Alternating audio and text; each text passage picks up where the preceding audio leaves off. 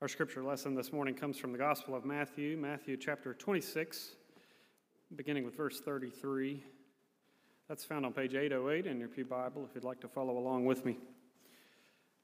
But before I read that, I invite you once again to bow your heads and join me in prayer. Let us pray. Gracious and loving God, we come to you now with open hearts, hopeful to hear your word. We pray by the grace of your Spirit that the words we hear and the thoughts of our hearts will lead us to your will for all of us as your church and for each of us as your children. Dear God, we love you. We thank you for your love. Amen. So again, Matthew chapter 26, beginning with verse 33.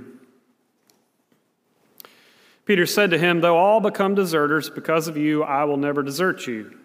And Jesus said to him, "Truly I tell you, this very night before the cock crows, you will deny me 3 times. Peter said to him, "Even though I must die with you, I will not deny you." And so said all the disciples. Then Jesus went with them to a place called Gethsemane. And he said to his disciples, "Sit here while I go over there and pray." He took with him Peter and the 2 sons of Zebedee and began to be grieved and agitated. And then he said to them, "I am deeply grieved, even to death. Remain here and stay awake with me." And going a little farther, he threw himself on the ground and prayed, "My Father, if it's possible, let this cup pass from me. Yet not what I want, but what you want." Then he came to the disciples and found them sleeping. And he said to Peter, "So could you not stay awake with me 1 hour? Stay awake and pray that you may not come into the time of trial. The spirit indeed is willing, but the flesh is weak."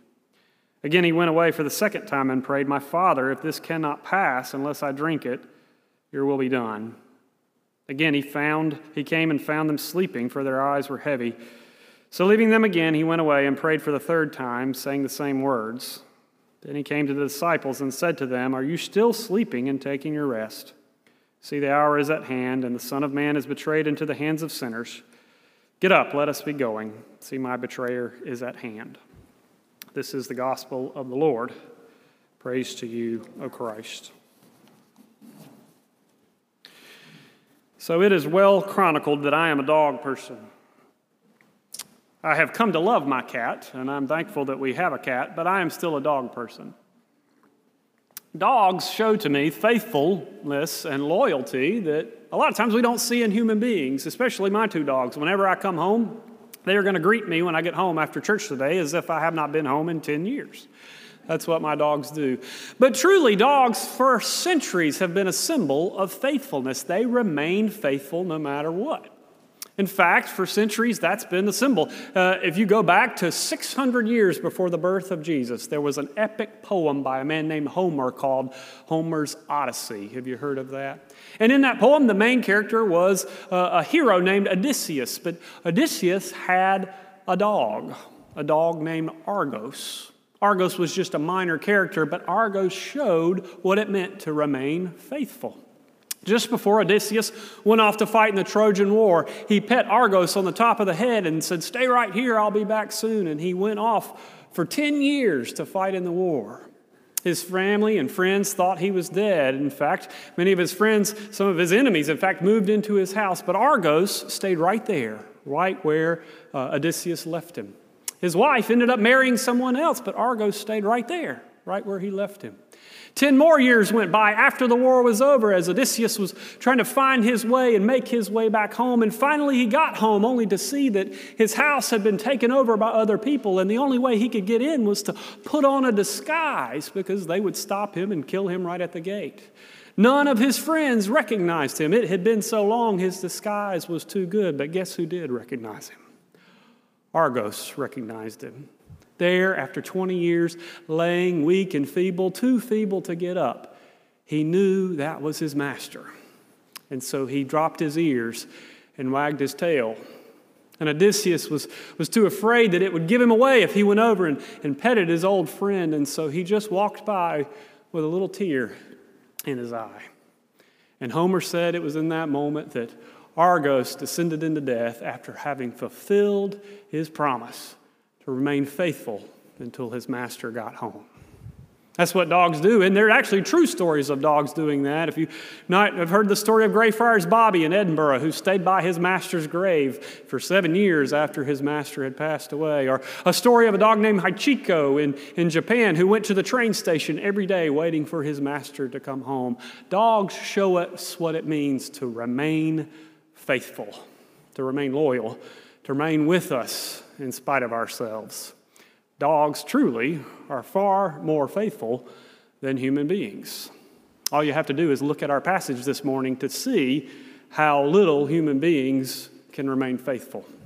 In our passage this morning, it's a famous passage. We often read it just during the Easter time or during the Holy Week time where Jesus has just instituted the Lord's Supper. He's just celebrated the Passover with his disciples. And now he's told Judas that he's going to betray him. He's told Peter that he's going to deny him. And now he's gone out to the Garden of Gethsemane to have what can only be described as a dark night of the soul. A moment when he is in such despair because he knows what's about to come. He knows he is about to pass away. And he just looks at his disciples and said, "Will you please just remain here with me? Stay with me. Stay awake and pray with me." But those disciples can't do it. They fall asleep time and time again. Jesus goes back and prays and asks for God to take this cup for him. The disciples remain asleep every time, remaining unfaithful rather than remaining faithful. But God calls us to remain faithful. It may be the most basic request that God has of us. And God calls us to remain faithful. Jesus Christ calls the disciples to remain faithful because when people remain faithful, hope remains. When one remains faithful, hope remains. That's why God calls us to remain faithful even during difficult times, unlike those disciples in our story, those disciples who would eventually scatter when Jesus heads to the cross. Some of those disciples probably didn't remain faithful because they were afraid, and rightly so. There was much to be afraid about as a disciple of Jesus Christ, especially when they could see the writing on the wall, when they could see Jesus was about to die, when they could see that he was despised and rejected and arrested and beaten. They were worried and afraid that that was going to happen to them. Of course, there was no way they would remain there with Jesus, remain as his disciples during such terrible times. And maybe that's why it's hard for some of us to remain faithful too, because we're afraid. We get afraid when we're asked to do things as Christians that's hard for us to do. We get afraid when it's difficult to be Christians in a world that's constantly pulling at us in different directions. We get afraid when we see the task is insurmountable, when we're asked to step out of our comfort zone. We get afraid, and so it's hard to remain. I know that's the way it's been for me. I've told you about this story from my life before, but one of my patients that I got to work with in the hospital was a wonderful young man named Brandon. Brandon had all kinds of ailments. He had cerebral palsy. He had a permanent tracheostomy. He had all kinds of things. He couldn't even speak. He had to communicate with a board, but he really had very little use of his arms and his legs. But what he did have was this great, big, beautiful smile. And so every time I'd come to the hospital, I'd go in to see him, to spend some time with him. And we would try to do whatever we could do to get that kid to smile. I'd play games with him. I'd put music and we'd have little dance parties in his hospital room. But every now and then, he would get a little overexcited. He would start to cough. He would start to choke. His face would turn beet red, and sometimes it'd almost get purple, and all those beeping sounds would go off on his machines, and I would get scared. Luckily, the nurses would come in the room. They knew what to do. They heard those beeping sounds. They would come in and clear his lines and clear his airway. But you know what I did? I got out of there. I would leave his room when I saw all this turmoil happening. I would leave his room when I got uncomfortable. I would leave his room worried that maybe it was my fault that he was going through this pain and this suffering. But those nurses were running in there, remaining faithful when I was running out. And we certainly know something about that now, don't we? As we see doctors and nurses every day going into hospital rooms, caring for people who are sick, when the rest of us would not dare go in and put ourselves in harm's way. Doctors and nurses who pull off masks that have left scars in their faces because they're trying to remain faithful and keep people safe. Those are the people that inspire me because they remain faithful even when they're scared.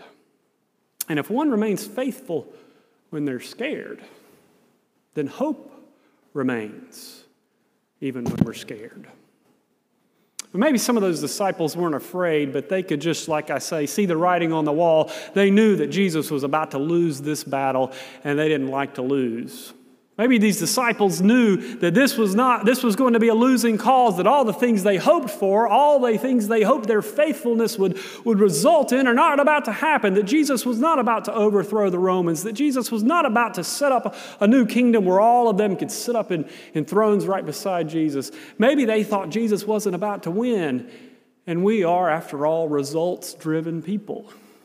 It gets frustrating to us when we try to remain faithful, but we don't get the results that we want, when we feel like we're banging our heads against the wall, when we're trying as hard as we can to be faithful, but it just seems to be useless. The daily, tedious grind of trying to keep on, keeping on. And so what do? We stop being faithful because we feel like the work that we're doing is not getting the results that we want. But God calls us to be faithful, even when we're losing, because hope remains for those who remain faithful. I've told you this story as well, but I remember when I was a child, one of the stories that I loved to tell the most about my father was a moment in my life where I woke up in the middle of the night with the worst stomach ache possible. It was some sort of stomach flu that I'm sure I caught it at school, and I was writhing in pain and going through all the things that you might imagine with a stomach flu. My father was a pharmacist, and so he got up in the middle of the night with me and tried to think of ways that he could help this stomach flu subside, try to give me medicine, try to give me fluids, whatever he could think of. But finally, it was clear that stomach flu was just going to have to run its course, and I was going to endure a very long and sleepless night. He told me to get back in the bed and just do the best that I could, and I assumed he was going to leave me there to go walk back into his bedroom with my mom. But instead, he walked over to the door, flipped off the lights, and then walked back into the room and laid down beside me. He had no intention of leaving me there in the middle of that pain, in the middle of that suffering. He had no intention of leaving me there in spite of the fact that he couldn't cure what was going on with me, in spite of the fact that he couldn't take my pain away. He had no intention of leaving me alone. And because he didn't leave me alone, guess what I had? Hope remained. That's what happens when we remain faithful, even during difficult times, even when we feel like we're losing. When one remains faithful when we're losing, then hope remains when we're losing. And finally, maybe some of those disciples left because it just gets complicated when they're asked to remain faithful to God.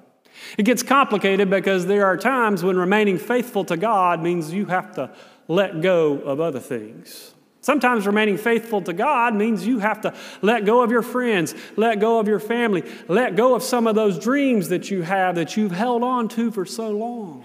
Sometimes remaining faithful to God is complicated because it means you have to let go of some of those things in your life that give you joy, that give you love, that give you meaning.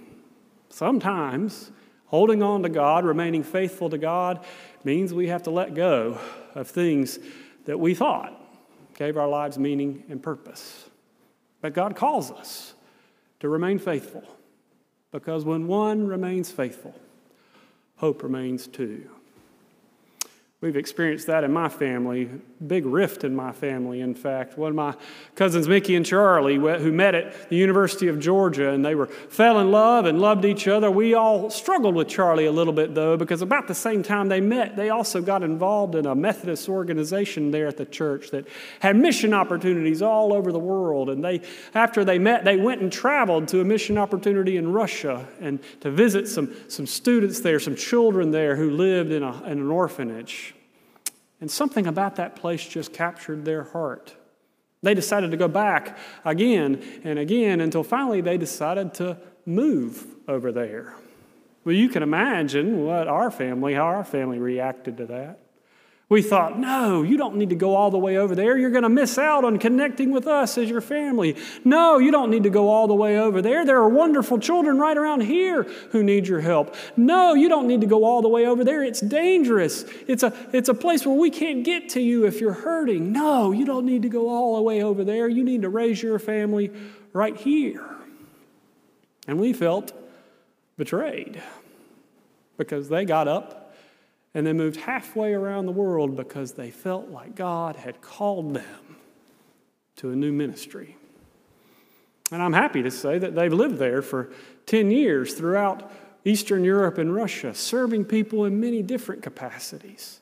And they've had a rich and full life and a wonderful family, all because they were willing to take the risk to remain faithful, to let go, even though it was hard. Because when you remain faithful, even when you have to let go, then hope remains, even when you have to let go. That's why God calls these disciples, that's why Jesus calls these disciples to remain faithful, to remain awake when Jesus is praying during that dark night of the soul.